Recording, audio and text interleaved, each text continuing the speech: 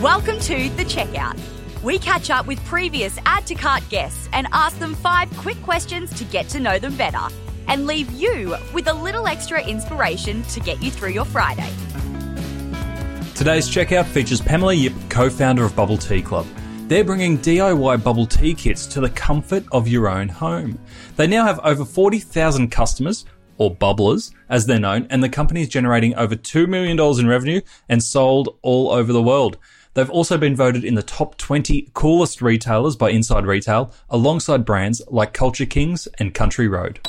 Pamela, welcome to The Checkout. We've heard a lot about Bubble Tea Club and the exciting things going on there. Let's learn a little bit more about you. Yes. 5 questions. Number 1, what's the weirdest thing that you've ever bought online? Yeah, I was thinking about this. I was like, personally, for myself, I wish I was more adventurous and I had like a better answer for you. So when I was 16 years old, that's when I actually first had my eBay store. And back there, I was selling on Tumblr and Facebook. So it's funny. So I brought in like cartons of lingerie delivered to my house. And I was living with my parents and they opened it. They're like, do you need this many? What is going on here? How good were the days of Tumblr? Oh yeah, Tumblr is great. And like back then, Facebook didn't have pages yet. So we were selling through Facebook friends. And it's just so interesting as well, the type of people that bought from us. Like because you're not selling lingerie at that time, you have like people messaging, like, can you please pack this in black packaging and like very securely so that no one can see what I'm buying? You would have learned a lot as a 16-year-old about people and business. Yeah, I think I had to learn. The biggest thing I've learned, and I wish I overcome at that age, was how to take negative feedback. That was really hard for me on eBay because I was 16. I was not used to getting that much like critical feedback on eBay where you can't even reverse it if they're just being unreasonable. If anything, I would wish I persevered for that because like very honestly, I actually stopped doing it because I was doing like uni. I was like, maybe I need to learn a lot more.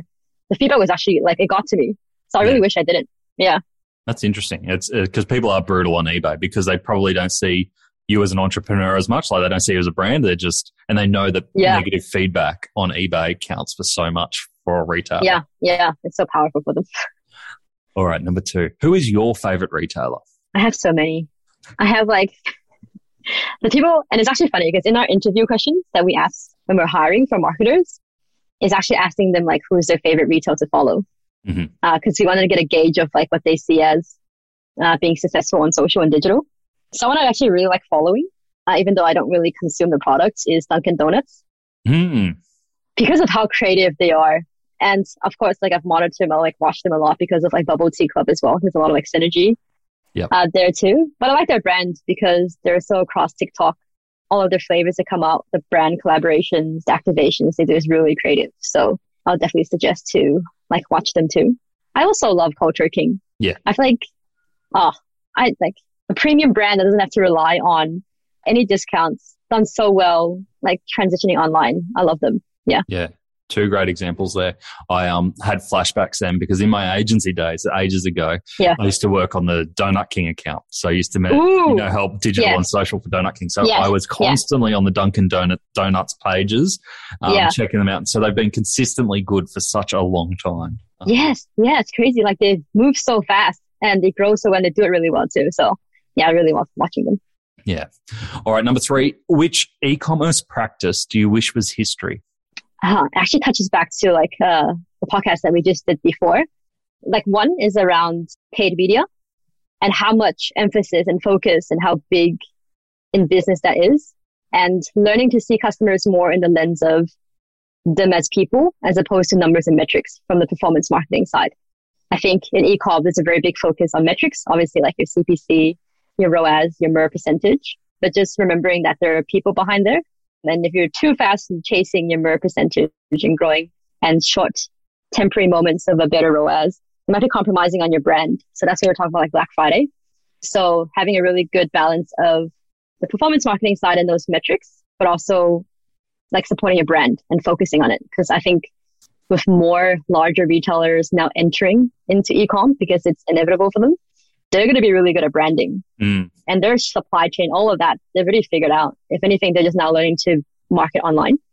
So I think it'd be really important for e-com businesses to focus on their community and focusing on their branding, because that's the stuff that will help you survive when a lot of competitors start entering. How do you balance that when you have a gut feel that an initiative or a message is really good for brand, but it's just not giving you any performance-based ROI?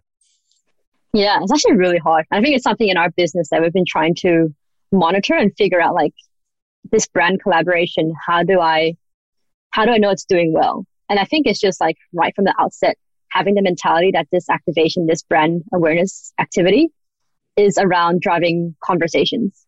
So we monitor it through Google Trends, BuzzSumo.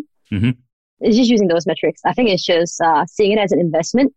It will pay off over time, but it's definitely hard. That's what I meant by, like, an e-com, you're so driven by like ROAS and like immediate numbers, and you're monitoring all the time. It's very hard to invest into brand and convince all stakeholders that right now it's worth it. Yeah. You just have to pitch it as an investment. Just pitch it as an investment and show them how your funnel and how brand awareness is keeping you guys on top. Yeah, and give it time to work. Yes. Yeah. Love it. Number 4, can you recommend a book or a podcast that our listeners should immediately get into? I was like, does everyone say add to cart at this point? They do, and they usually Is get this like a points for it. I trick like question? it. Yeah, it's like this is the little bit where I go, I might be able to get a little compliment here. This is great.